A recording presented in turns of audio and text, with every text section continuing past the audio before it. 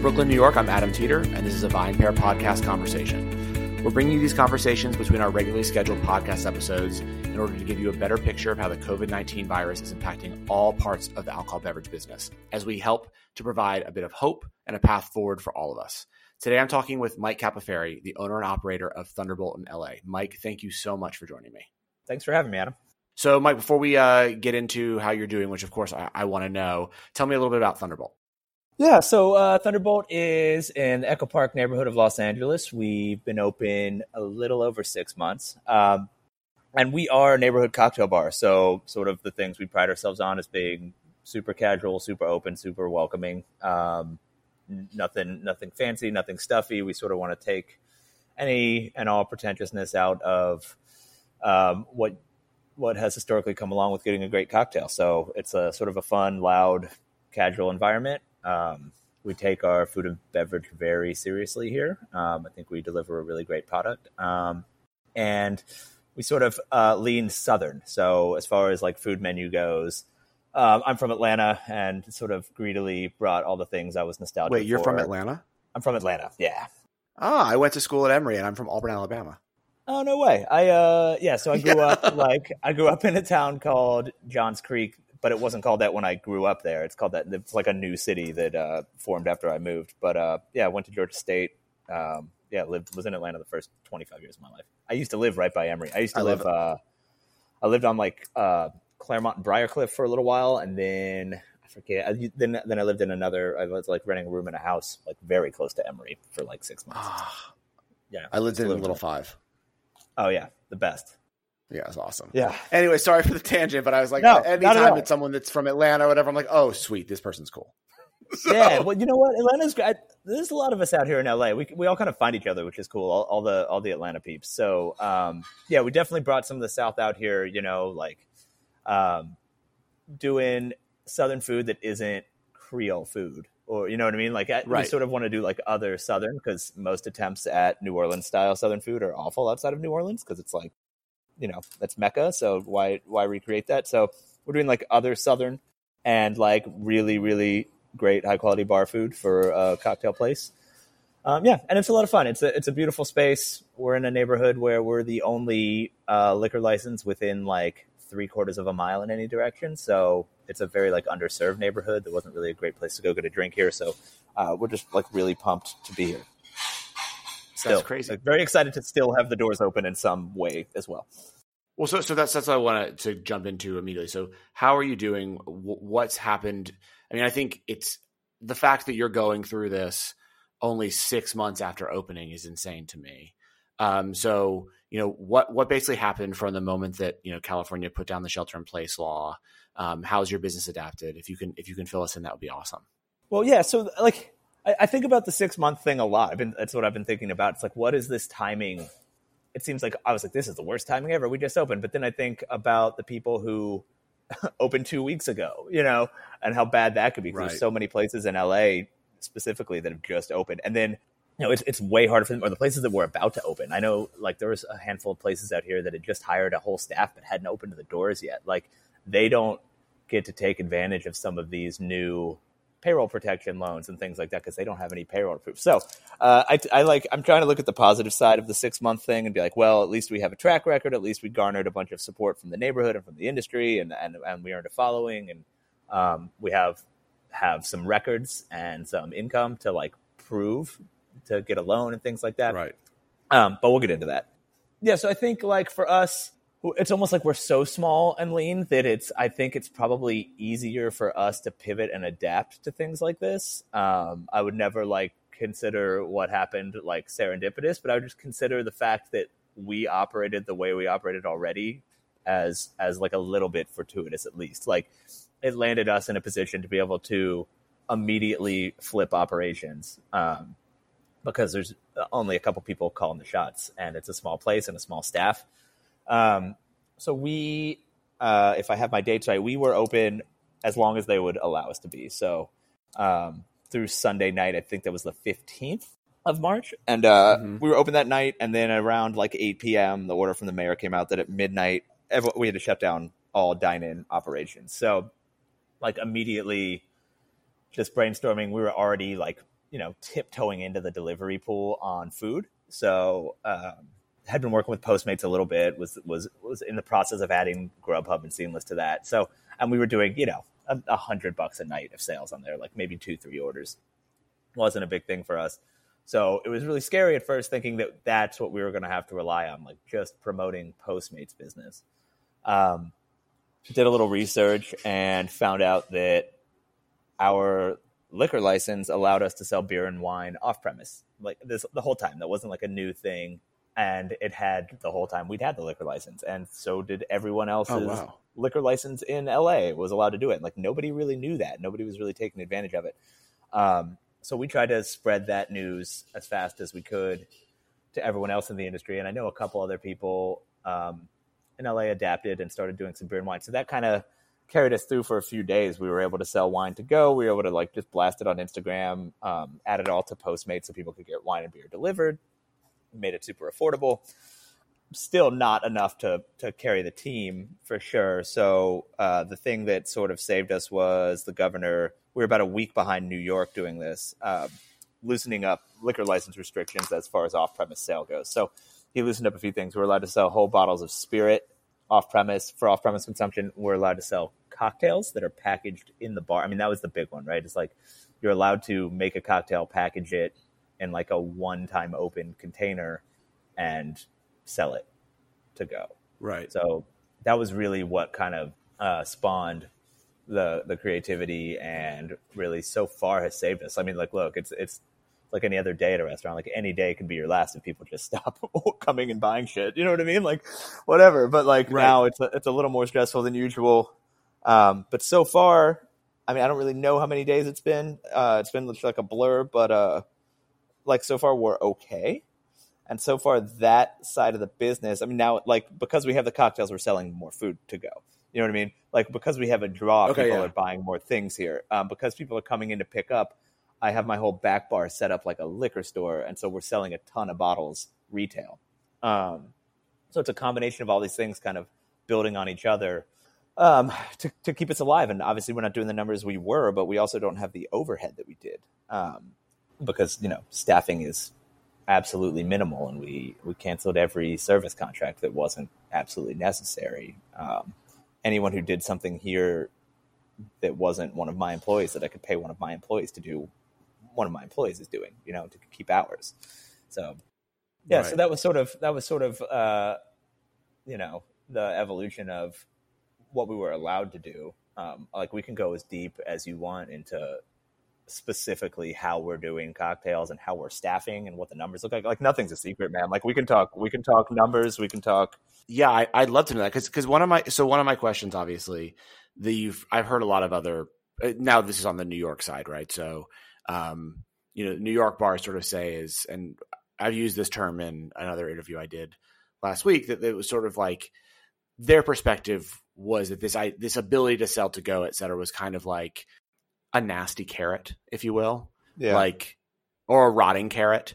So like, yeah, it lets us stay alive, but like you should let us close so we could be protected as well. And you should just get your shit together with the government to say that we'll be okay when it's over. Right. Yeah. So how are you going to actually protect us? Where's the funds going to come from?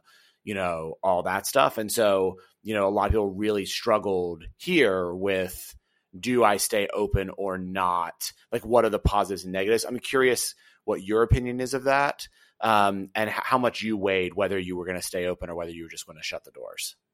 Oh, yeah. I mean, I still weigh it every day. It's like, I've talked to everyone about this. I've had so many phone calls with like other bar managers and bar owners, and I'm just like, at what point is it an irresponsible choice to do this? And like how, like as careful as we are, how careful can we actually be? And so, what we've done is sort of like, it's zero contact. When people come pick up their stuff there, you enter and you are limited to this one little corner of the restaurant where you pick up bags that are sealed with your name on it, and you take it to go, and you don't have to touch the door handle either way. And we can come sanitize the area after every person who comes in here. The area is big enough. We only allow 2 people in at a time, but so 2 people can be like nowhere near each other if they're in this waiting area to pick up. Mm-hmm. And so what we've done, and like, I haven't even fully justified it to myself yet. I'm like, But what I keep landing on is that we're a lot safer to come pick up food than a grocery store is right now. Like there's no one else touching the shit that you're picking up. You know what I mean? Nobody touched that potato right before you grabbed it. You know, we clean like crazy. We sanitize like crazy. We have control over the whole process of getting the food into your hand. So it's like, I don't know, like maybe I'm wrong and maybe what we're doing is irresponsible. I don't know. But I just feel like I've been to the grocery store and it seems like a much safer process coming here to grab a hot meal in the grocery store. The other side of that is, you know, we're looking to expand a little more into some grocery now that LA's also freed up restrictions on that because we have access to a completely different supply chain than the grocery stores have. So, you know, they're constantly out of flour and eggs and milk and toilet paper, things that I have no problem getting because the restaurant supply chain has the opposite problem. They have no restaurants to sell to and they have a shitload of supply. So it's very easy for me to get my hands on these things that are very hard for other people to get. So I can make those available here. So, you know, I've been going back and forth. Like, are we doing a disservice to the community or are we providing a safe service to a community that absolutely needs one right now? Right. I don't know. It's tough. I think the thing that is helping me justify what we're doing is that, like, from day one, so like, well, I guess day two. So day one, Monday, when we knew we weren't allowed to open, we came in, me and my chef, we shut the bar down, you know, like winterized everything essentially, and sold a couple to-go orders. But just speaking with like some people who work for some brands that want to support us and some regulars, people were really excited about supporting the industry they love. And so starting that Tuesday, we had some funds come in so that we could offer free meals to hospitality workers out of work. So anyone who'd lost their job in hospitality. And like, you know, our vetting process is you tell me that you lost your job in hospitality and I believe you. So, that's pretty amazing. You know, that started and we've had it every day since we've had meals available every day and we haven't solicited a donation yet. People just keep stepping up and contributing because they like what's happening. So now it's at like 465 meals we've given away. Like as we speak, I'm going That's in awesome. and, making the form live right now so we can start for today's meals. We start at 11:30 every morning. Like today's sponsor is just like a random person who's been here before who sent me an Instagram DM and was like, I would like to donate some money to this thing. How do I do that? So it's happening in a lot of ways. And so that's another thing that sort of maybe I think it's good. I think a lot of people need a free meal right now, but like, I also like, I don't know. It's helping me justify the fact that we're open during a pandemic, you know? Yeah. So in terms of the cocktail program, what are you selling to go and can you actually explain? Cause you were saying it's sort of like one use to go, you know, bottles, et cetera. So how did that work? When you realized that you were going to start selling cocktails to go, what was the thought process of how you were going to package them, et cetera? So they want to see who knows how hard the ABC is even looking right now. You know what I mean? Right. But they want to see, they don't just want like a bottle with a reclosable screw top. That's not like secure enough for them, if that makes sense. Okay. Because they're thinking that someone could take that and go in the car and like drink it and then drink some of it and close it and like pretend like it was not ever opened. These are old like blue laws that don't mean anything anymore. So they want to see like, we use a bottle capper on bottles. We vac seal our cocktails in bags. And then like the big thing that's catching most of the hype is we have a can seamer on loan over here. So we are canning our carbonated cocktails to go, which is really cool in these like adorable 8-ounce stubby aluminum cans. Oh, that's really cool. So that's like the big thing that people have caught on to. So we're attacking it in 3 ways. So we already were like a bar focused on like extreme carbonation of our carbonated cocktails. Like that's, it's not the only thing we do, but when we do, we go like pretty hardcore on it. And so like our most popular cocktail is something called the Troppi Pop. It's a clarified and carbonated pina colada, and it's really delicious. And it's like this decadent tasting pina colada, but it's crystal clear and drinks like a highball, right? So like, because it's a fun project and we were already sort of like working on a bunch of this stuff anyway, the project for us is, all right, let's figure out how we can deliver these cocktails as close to the in-bar experience as you can have at home. Like, I like what people are doing with the cocktail kits and make your own whatever at home. It's not really our thing. I haven't seen many other people doing like single serve cocktails like we're doing at like reasonable prices.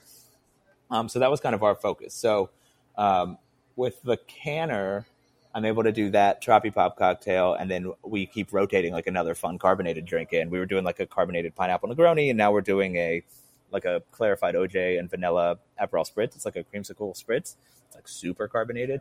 So for our carbonated cocktails, we're canning. So I have 7 cocktails available at all times. 2 carbonated and canned. 1, we had an espresso martini that's forced nitrogenated, and it serves like a nitro cold brew from a stout tap. So we bottled that one in like 187 ml champagne bottles, the small champagne bottles, and cap it with a crown cap topper. So it's like a one-time open. Oh, wow. And then for the other 4 cocktails, they're all sealed in vac bags. So there's like a martini variation, a Manhattan variation, our old fashioned, which was also one of our most popular cocktails. It's like a pandan, and coconut rye old fashioned, essentially. That gets vac bagged in like a 2-compartment bag, where the second compartment has a big like 2-inch clear rock ice cube in it. So you get like the ice and the cocktail experience when you take it home. Oh, that's awesome. And then there's like our namesake cocktail, the Peach Thunderbolt. It's like a peach rum julep that is bagged. And so we're doing 7 cocktails with like a big range of flavors and kind of something for everybody, but there's really no perishable ingredients in any of them. Like we're telling people 2 weeks, but honestly they could last months of shelf life, but they taste fresh. They taste exactly like they would when you have them at the bar. And so people are like really going crazy for them. And so we're selling a lot of cocktails that way. And and the cocktail sales are boosting everything else, like I said. So, people are going on Postmates and they're ordering cocktails to go, and then they'll add on a couple snack items as well. And so they're getting delivery, they're getting a whole delivery cocktail party, or they're coming in to pick up their cocktails and they're seeing the bottles on the back bar that we have priced at like very competitive liquor store prices. And they're like, oh, I need to pick up some mezcal for the house while I'm here. So everything's kind of like driving another revenue stream of the business, but it's all kind of built around us just like staying on the internet and hyping these cocktails. That's awesome. So to look a little bit forward, right, from what you guys are doing now, which I think is super innovative and really cool, to, getting through this and where we are. First of all, now that you know that your liquor license actually does allow you to sell wine and beer to go, is that something you think you would continue to do? And do you think that there will be a push for some of these laws that have now changed to either stay or loosen a bit more? So by that, I mean allowing cocktail bars to sell cocktails to go for, the foreseeable future, or allowing for you to be able to sell some of your favorite spirits to your customers as well. I think some of these things will stay, and there are licenses like that in LA already that exist. They just kind of stopped giving them out. Like there are a few bars that have had their license forever that were able to do this already. And so they loosened it up for everybody. And so it's not unprecedented. I think they should stay. I don't know what further loosening of restrictions would come, but I think these things that like once we go through a few months of this and they realize that like, hey, we didn't see like a bunch of people driving around drinking cocktails, like this isn't going to increase DUIs. Like there's no reason bars shouldn't be able to do this. I think it'll stay. I also think that I hear a lot of people saying like, oh, when this is over, like everyone's going to bounce back because everyone's going to go out so hard and we're all going to make our money back. But like, I don't believe that's true. I believe that people are going to really tiptoe back into being comfortable in a shoulder-to-shoulder busy bar. I don't think people are going to be comfortable with that for over a year. You know what I mean? I don't think this is like, oh, like, August, September comes and there hasn't been a new case in a minute, and like all of a sudden everyone goes back out and is like raging at bars again. I don't think it's that way. I'm like mentally preparing myself for this to be a long and slow transition back to people being in bars. Yeah. So they need to keep these new liquor license laws as loose as possible, because we are going to need to sell to go for a long time. It's not just going to be for a month or two. Like the slow trickle of people back in is not going to, we're not going to survive on that if the ability to sell off premise goes away. So we're just like adding as many things as we can. We're adding gift card sales. We're promoting that now, and we're adding like a 10% bonus on gift cards. If people, we're calling them cocktail futures. If people want to come buy gift cards now, they get like 10%. Yeah, I like that. And we just got a bunch of growlers in so that we can move through draft beer still, and we can sell growlers of beer to go, which is something that I think will stay, and we can do that long term. Like that was already legal, and I just didn't know it. So we can sell growlers to go now, which is really cool. So, we're just like constantly trying to be creative and think of ways to get more business through here. Like I don't know. Yeah. It could be tomorrow. It could be the last day people buy stuff from us. I don't know how long we're going to be able to like create compelling reasons for people to spend their money with us, or how long people are going to have the disposable income to eat out and to get delivery food and to get, a $12 or $13 cocktail delivered to them or come pick it up. Like who knows? But I do know that historically it is harder to open the doors a second time than it is the first time. And it's really fucking hard to open the doors of a bar or restaurant, at least in LA, in my experience, the first time. And so I'm terrified to shut the doors, even if it's deemed a temporary closure. I just know how hard it is to reopen. So, right. Yeah. So we're just kind of doing everything we can, Well, Mike, it sounds like you're doing a lot. And, honestly, I cannot wait when this is all over to be able to come back out to LA and get a drink with you and finally check out Thunderbolt. Because I think the stuff you're doing is pretty amazing. Feeding out of work hospitality workers, you should be highly commended for that. I think more people should know you're doing that and should do it as well. That is just an amazing project that you've taken on, and the cocktails sound delicious. So anyone who is listening who's in LA should for sure go and get some cocktails to go at Thunderbolt. Yes, but thank you for the shameless plug that I was looking for an opportunity to give myself. I very much appreciate that. Yes, come get your cocktails here. And yeah, hopefully let's talk again when this is all over. Awesome, Adam. Thank you so much, man. Really appreciate you having me on. Thanks so much, Mike. Thanks so much for listening to the VinePair Podcast. If you enjoy listening to us every week, please leave us a review or rating on iTunes, Stitcher, Spotify, or wherever it is that you get your podcasts. It really helps everyone else discover the show. Now for the credits. VinePair is produced and hosted by Zach Jabal, Erica Ducey, and me, Adam Teeter. Our engineer is Nick Patry and Keith Beavers. I'd also like to give a special shout out to my VinePair co-founder, Josh Mallon, and the rest of the VinePair team for their support. Thanks so much for listening, and we'll see you again right here next week.